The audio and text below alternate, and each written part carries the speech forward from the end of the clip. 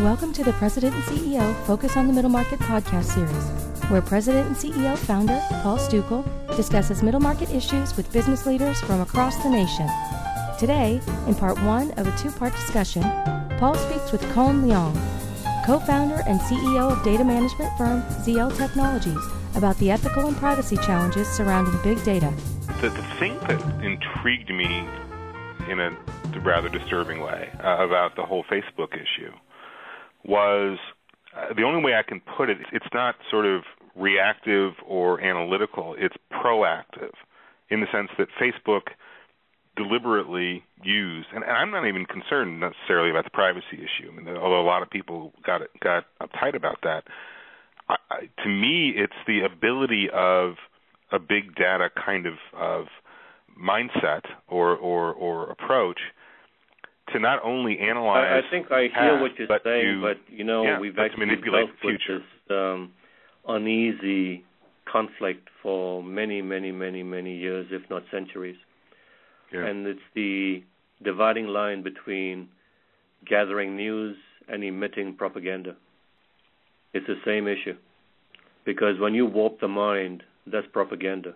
I guess my thought on that is that the tools, or my concern on that, because I'm actually asking questions, I'm not actually making conclusions yet, but my concern is that the tools that are available now let's go back to the really bad old days, with the Nazis were extraordinarily evil people, but my God, they were geniuses when it came to social manipulation. They used radio, they used film, which were, of course, the current technologies at the time. And I'm not, certainly not naive enough to, given the advertising world and the political world, that, obviously manipulation of one's perspective it's a science. Of course it is. But you marry that with big data, and it really does become quite Orwellian in the sense that people are sitting there reading their Facebook page, and they're literally, the data that is being collected and I'll put it succinctly, is being used to affect their emotions. That's kind of frightening to me. What you're trying to say, if I'm correct, is we've gone from the Nazi era of propaganda to the millions to one-on-one propaganda. Yeah. That's much more effective. And the data then provides the ability to do that, because now you can really start pushing the appropriate buttons, as it were, on an almost one-to-one basis, or close to it. Yes, it's one-on-one propaganda that was never possible before. Now, which shouldn't surprise us too much, because we went all the way down to one-on-one marketing. Propaganda doesn't take that long to catch up. True. So it's a natural course of events, and it'll get more and more. I am a little bit more optimistic.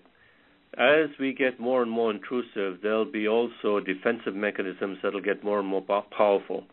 Which is I assume you mean largely technological defenses, right? That are available to people. Yes.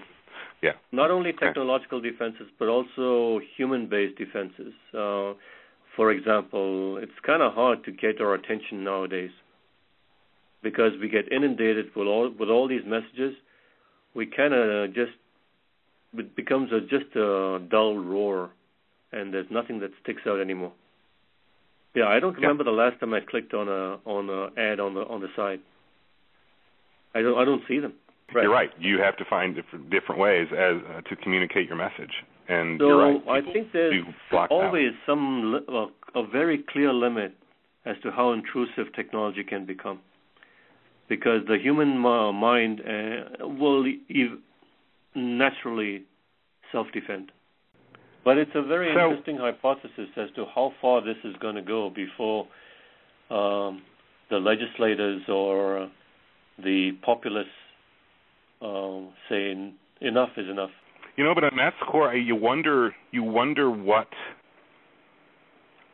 in terms of the legislators, you wonder what is possible from them, because again, I mean, and because things like social media, the whole world we live in is driven by electronic communications, digital. It's a digital world, and I don't see that changing anytime soon, ever, in fact. And so, the problem with some of the solutions may outweigh the benefits, or the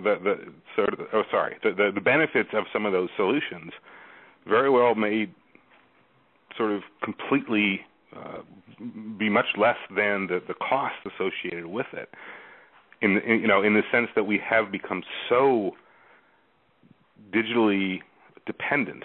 I just think of my own life, and I'm relative to the populace in general. I'm much more savvy about these things than most, and yet, I do have the sense that there is constant information being developed on me, analyzed on me, and as you point out, there are people out there, whoever they may be, who know everything about me, or damn near everything about me.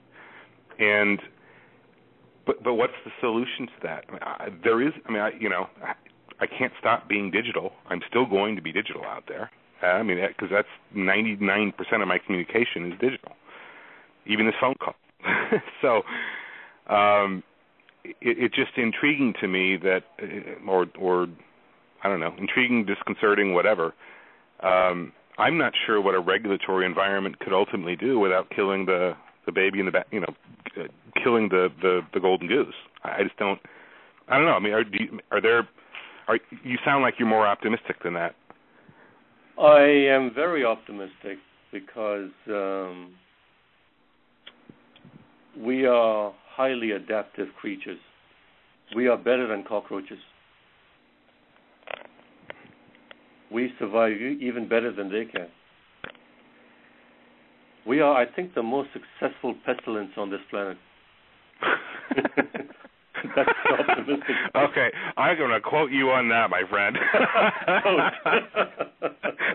That's going on a T-shirt, my friend. Even if they exploded every warhead on the planet simultaneously, I'll bet you millions of us will survive somehow. Yeah. We are very resourceful when we need to be, and we will repopulate the planet.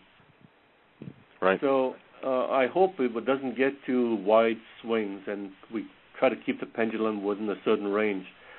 But in Europe, for example, they've already gone that path in trying to nail down Google's ambitions. Yep. I think in the U.S. we've been a little bit more anti-government, so therefore government hasn't really waded in yet in the full force. But it will come. It will definitely come. Listen tomorrow for part 2 of our discussion with Kohn. Thanks for listening.